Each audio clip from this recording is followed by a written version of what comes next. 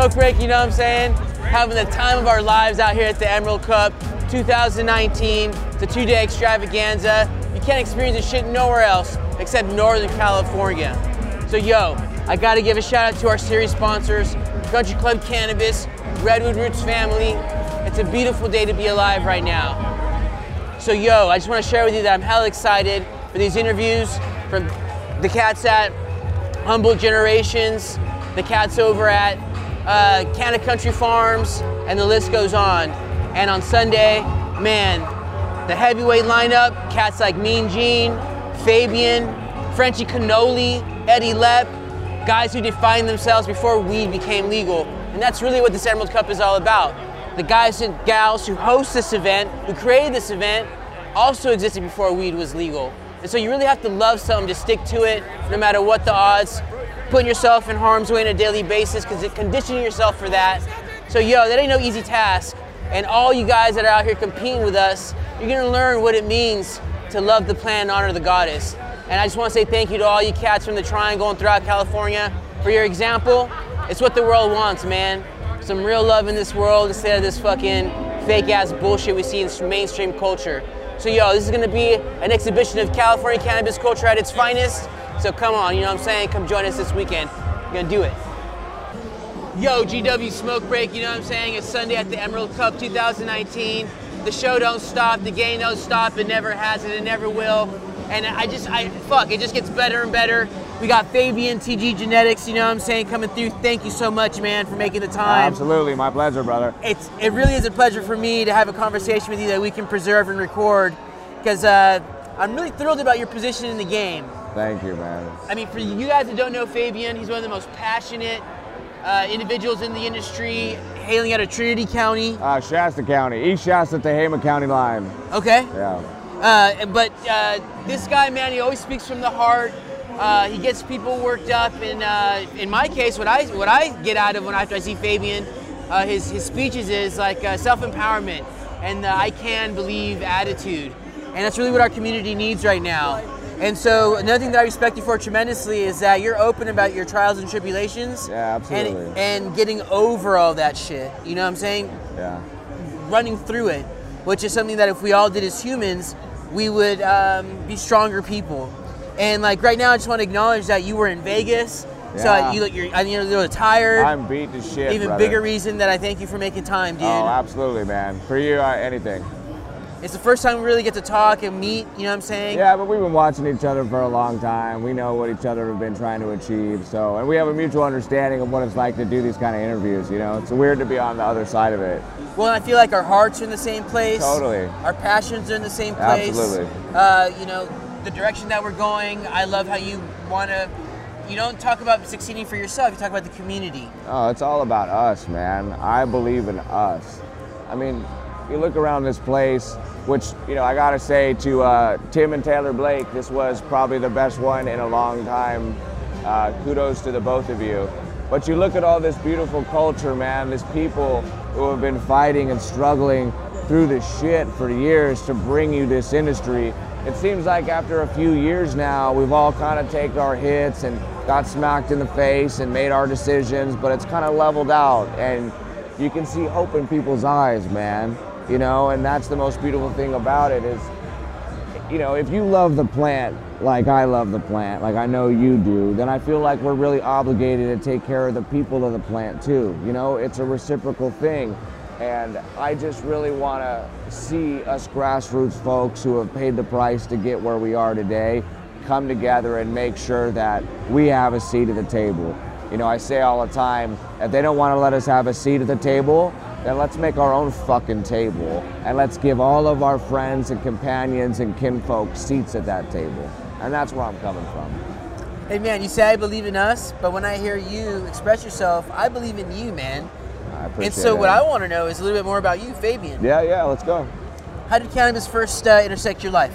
Well, I mean, I've been, you know, like, I always say I'm a first-class degenerate. You know, I was always a pretty bad kid, real mischievous from day one. In San Jose? Well, I moved around, man. I've been a gypsy my whole life, which I think kind of played a part into my story of kind of becoming a degenerate, as I never had a place to call home. I didn't have roots anywhere. Be good to yourself. Anywhere. Be nice to yourself, man. Yeah. I'm just informer talk. And I lived in San Jose for a few years. I grew up in Cabo San Lucas, Mexico, actually. My whole family moved down there for a period of time. Then up into Oregon back to San Jose, and you know, into my teenage years, like all of us, we start experimenting with drugs and alcohol. Cannabis was never so much a drug for me. It was the only time in which I felt normal. You know, as adolescents, we're so crawling out of our skin at school. We have these hormones. As men, we're trying to hit on chicks. We're dorky. We got acne. Our voice is cracking and squeaking, and it's just a really hard time. And it wasn't an escape like drugs are. It was just, I felt like me. I felt normal. I felt like I was comfortable being Fabian. So cannabis had played a part in my life at a very young age, but my sister was one of the first patients to get a script back in '96 when everything went medical. So she's been a patient from the beginning, and I watched my sister's life literally be saved through this plant. So, you know, it has much more of a deep-rooted issue to me of, you know, saving my sister, who's like my best friend. And that's how cannabis came into my life, and it just never's gone away. Even now, I retired from cultivating 2 years ago when Prop 64 went intact, and I never thought I'd ever do that, but it brought me to doing what I'm doing today, which is the most grateful and rewarding experience of my life. So, you know, everything happens for a reason, man. And if I wouldn't have gone through the struggle on the hill and on the farm, I wouldn't have this passion. You know, like, nobody would be able to relate to what I'm saying. I couldn't relate to what you were saying. I'd say something and you'd be like, no, that's not what it's like, because I never lived it. And that's what I think is our advantage as an industry, brother, is Bill from the Beard Bros, shout out to Beard Bros Media. We were in a meeting or on the phone or something, and because they're some of my closest friends, and he said, Fabian, there's no SOP for culture. And I went, that's fucking brilliant. There's no SOP for culture. That has to be lived through blood, sweat, and sacrifice. It's not something you can learn in a seminar like all these suits are trying to get us to believe. And that's where our value is. That's where our leverage is. And I just hope that, and I think I'm starting to see it from the reaction of this year's event, is people are starting to feel that.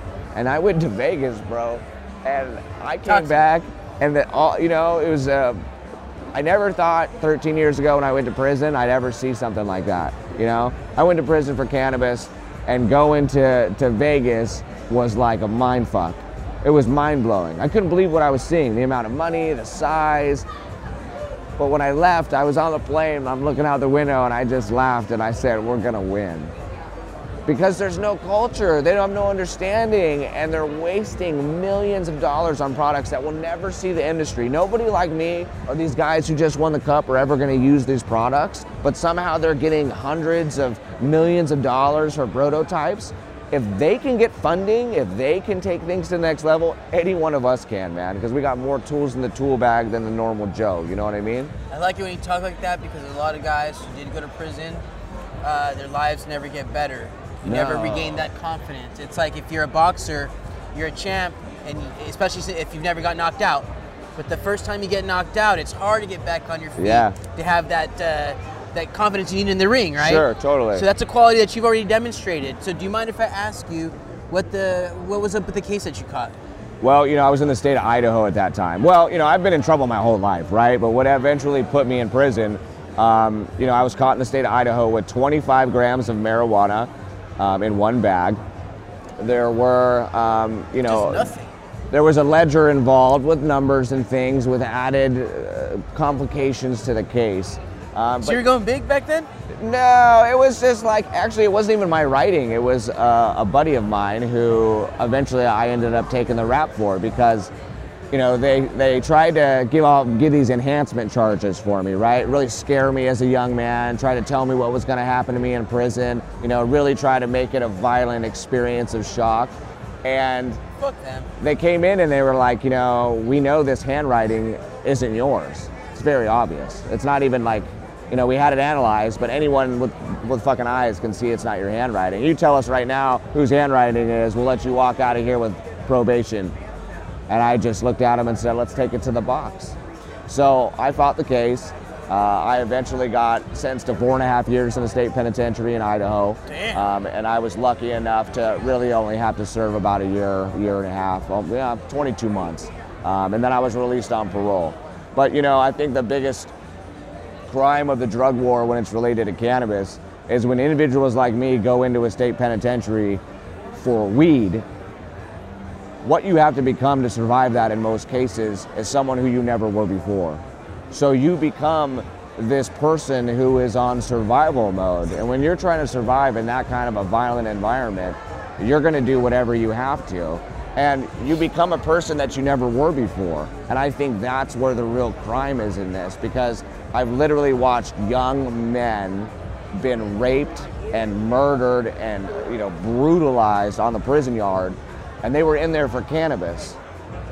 Yeah, maybe they did some other crazy shit to have that all happen, but it was because of a plant, man. And there's people still locked up in the state of Idaho. Look at you as soft if you're in prison for cannabis, I'm sure. Well, they're like, what is weed? I mean, in Idaho at least, everything's illegal. But if it was California, though, I wouldn't have had any problems like I did, but it was where I was. And, it was a shitty experience, but I'm grateful for everything that had happened. If I wouldn't have gone through that experience, I wouldn't be who I am today. And I deserved it. I was like a piece of crap. I just happened to get caught for pot, right? Like, I was not a good person in my former life. So, going there and going through that experience was brutal, and it took a long time to recover from it mentally, and spiritually, but I'm grateful that it happened. I always say I have no regrets in life. All the bad that I did, the only thing I regret is causing my mother and father and my sister pain and fear. That's it. I don't regret anything because it all's supposed to happen, So that's where I sit with it. I'm not proud of it, but I'm proud that I, 10 years ago was strung out living under a bridge, running on the street of Spokane, Washington with a gat, being a very violent, devious individual. And today I'm blessed to be sober and living a good life. I have my family back in it, and I came from the trenches, and I'm not where I want to be, but I'm a lot better where I was. Did you have an epiphany in prison? Do you remember how your mind was when you got released?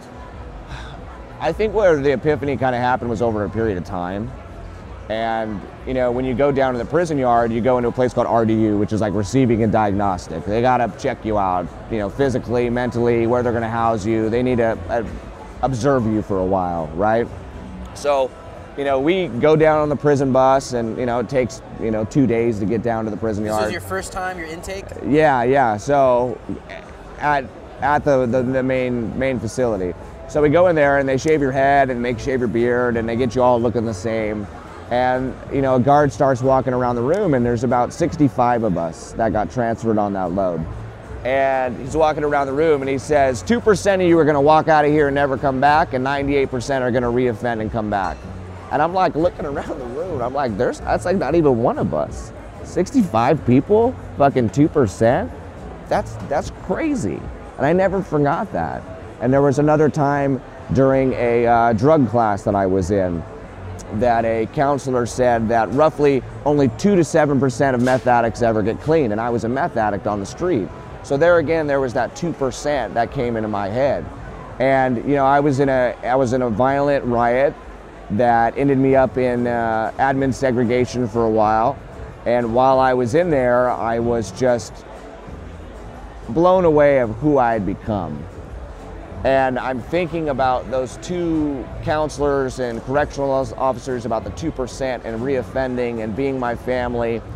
And it became a philosophy of my life of being the 2%, of beating the odds, of being better than your former self, about being better than those around you, trying to take people to the next level.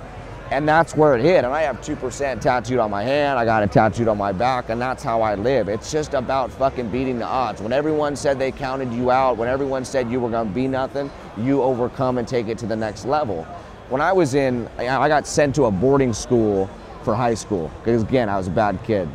And when I graduated, the man who ran the program, he said, well, we never accepted anyone with your record. I hope you don't end up in prison. This is supposed to be the man who's leading young men into the new world, and I never forgot that. And I thought about that experience when I was in that cell of like, fuck, he was right. He was fucking right. I ended up here, and I'm gonna prove him wrong. And I'm not perfect, man. I've had a lot of problems since then. I fall every fucking day, but it's about being better than your former self. And you know, if I gotta start my day over 1,000 times again, I can do that. It's intent, man. It's a mind state. It's all about intent. And when you fuck up, the fastest thing to resolve out of shit is just to be like, yo, I did it, my bad. No excuse, no rebuttal, no explanation. I fucked up, let me resolve that for you. You know, I read a book about Native American philosophy, particularly about braves and warriors. Sure. And the men were expected to be brave and courageous. And for Native Americans, you shouldn't pray for an easy life. No. It says, should I stay at home and eat all day without a care in the world? It's like an Indian phrase, Native American phrase. Right. And so the point is, when you have adversity, it builds character. Right. And you live a greater life through overcoming your obstacles, and whether you win or lose, it's a learning experience. Totally. And so I took that with me, and again, those are the qualities that I see in you, because now you're a leader in our community. Well, I just want everybody to know that they're not alone, man. And I think especially with our industry being what it's been in the shadows for so long, you know, we've had blinders on. We don't talk about our life. As men up on the hill, we don't talk about our feelings or our problems or our issues. It's just a different world other than any other industry. And what I'm trying to do is just let everybody know, like, homie, you're not alone. You think you're going through this shit on your own? You think you're the only one experiencing that? Fuck that, we all are. And you just need to know that it's gonna be okay. We all suffer from the human condition, bro. And a gift that you gave the community was the Yokayo Ranch. Well, that was our second meeting of what we're trying to achieve through Propagating Purpose and the coalition. And that was just one of the most beautiful experiences, man. To watch those people come out, we packed the house. You know, shout out to the family at the Yokayo Ranch. I love you guys so much. You made that possible. And to watch the community come out and have a real, like, cannabis cup, dude. It was just like growers rating each other's weed and smoking and having a good time and being in that vibe, and a great food and great, you know, conversation. And then we had 3 dynamic speakers that really kind of painted a narrative about what we're up against. And it's a giant, man. It's absolutely a giant behemoth of an industry. And that's why I always use hashtag face the giant. You know, this may feel like David and Goliath, but there's a lot of Davids in here, man. There's a lot of strong motherfuckers who got heart, men and women all over this country who have paid the price to sit at this table. And I think together we have a way of really making that happen. And I hope that through my voice or my ability to communicate or traveling, that we can actually accomplish this on a large scale. You know, they say that when the shit's done hitting the fan, there's gonna be 5 MSOs that own everything. My question is, why aren't we one of them? Why? I think we can be. I know that we can be. I know that because the cultural wealth, the cultural sovereignty is real. And you inspired me before I even started UW Smoke Break, because I saw how you're connecting with your audience, with our community, through the honesty and the real emotions that you put forth. So my question is, now that legal cannabis is here, you stopped growing 2 years ago, and now you're an advocate, you're teaching, you're bringing the community together. What's your position in 2020? What's your focus going to be? My focus in 2020 is to form the coalition and make that active. You know, this idea of us getting together and working as a strong unit.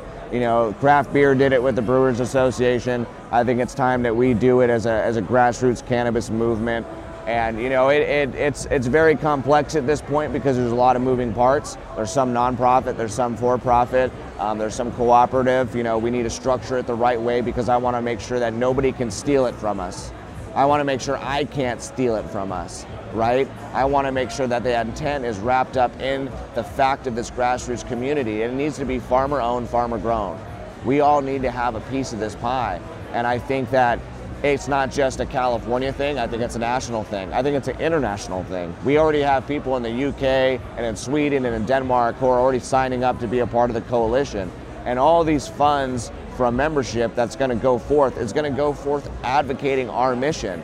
You know, we need to figure out a way to get shelf space. We need to figure out how to educate the consumer, because what we're dealing with right now in the market is that those who are going into retail mainly are people like my mother and father who are in their late 60s, late 40s, late 60s, and they're really a lot of women. So we need to cater to those people because they're not dumb consumers. They're the most conscious consumers of our generation.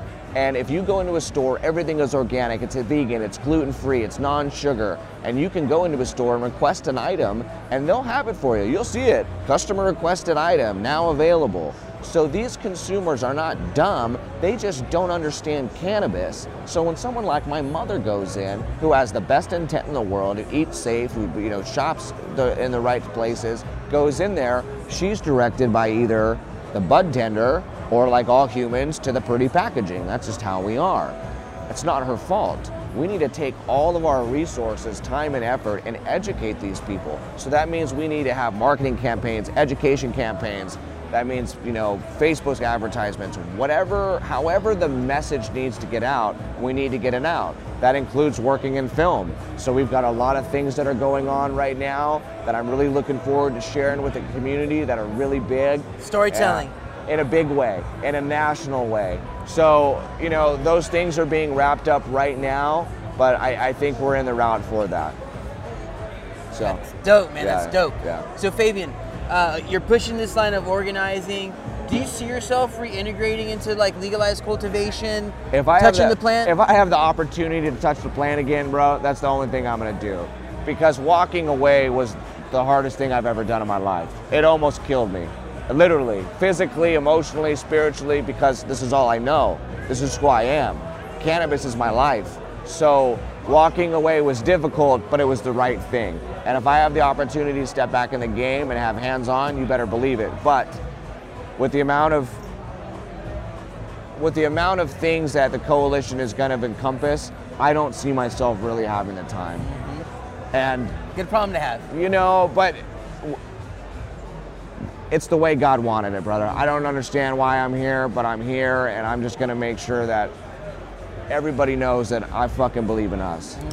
100%, man. Yeah. We got about 4 minutes or so. Sure. And so, in a nutshell, what has the plant taught you over all these years? This plant has taught me that I know nothing. I know nothing about myself. I know nothing about the world. But through it, I was able to learn a lot. And we're gonna do like rapid fire. Yeah. So Trinity County, you lived out there? No, but all my best friends do. What can you say about Trinity County cannabis culture? Trinity County is the last real backwoods, outlaw, rebel, redneck county in the fucking country, and I love those motherfuckers. They go hard, they grow amazing cannabis. Shout out to one of my best friends, Nick from Trinity Sungrown, and Jake over at Farms of Trinity Forest, two of the most badass outlaws I ever met in my life. And the best depths I saw this year came out of Trinity County, so shout out to you guys. Are these guys licensed? Yeah, absolutely. Do they participate in the cup? No, but they are here today. One of them is because it was his birthday yesterday, so he came to hang out with all of us. But some of those guys don't ever come off the hill. They're just dedicated to what they're doing. Two last questions, or maybe one and the same. Yeah. Is there anybody that you look up to now in the industry? If you could please name that person, and also if when you first really got into the industry, there was a community leader, an OG that you learned from or looked up to. When I came in this industry, everyone who I thought was an OG, I turned out was really fake as fuck. Everyone who we thought was real cool, I was a real fucking dirtbag. That's what I learned. And I wanted to make sure that I never associated with people like that. And when you're in the game long enough, you figure this out. We all go to Cubs together. We all spend a lot of time together, man, and you find out who people really are. And that was the most heartbreaking shit in the world, that someone I looked up to was really just a punk piece of shit, a horrible human being, and there's a lot of them. I want to make sure that no one ever looks at me like that. I want to make sure I can never let anyone down to make anyone else feel how I did as a kid. And who do I look up to? That's Pat Pooler from Heroes of the Farm. There's nobody in the game right now who is achieving what Pat is. Pat, I love you, motherfucker. And I think he's probably, between him and Jackson and a few other key people, the top 5 breeders in the world, hands down, that are alive anyways. That's dope, man, That's dope. Last question, man, I promise. For the world that wants to come to California to try our cannabis, to experience our culture, what do you got to say to them, man? I say that if you're gonna come to California and you're gonna taste the culture, you go after real culture. You go after family-owned, family-grown cannabis, because that's where you're gonna find it. Whether that's indoor, outdoor, light deprivation, or extracts, make sure that you're supporting the small farmer, because these big corporations, they don't give a shit about you. They are pimping the plant for profit, and they're making sure that they put the wool over your eyes to put the funds in their pocket. Support grassroots cannabis. Face the giant. Face the giant. And to all you shady motherfuckers in the industry, I got this for you, motherfucker. Hell yeah, dude. I love you, man. Yeah, awesome, brother. Thank you for having me. Real pleasure, real pleasure. 100%, dog.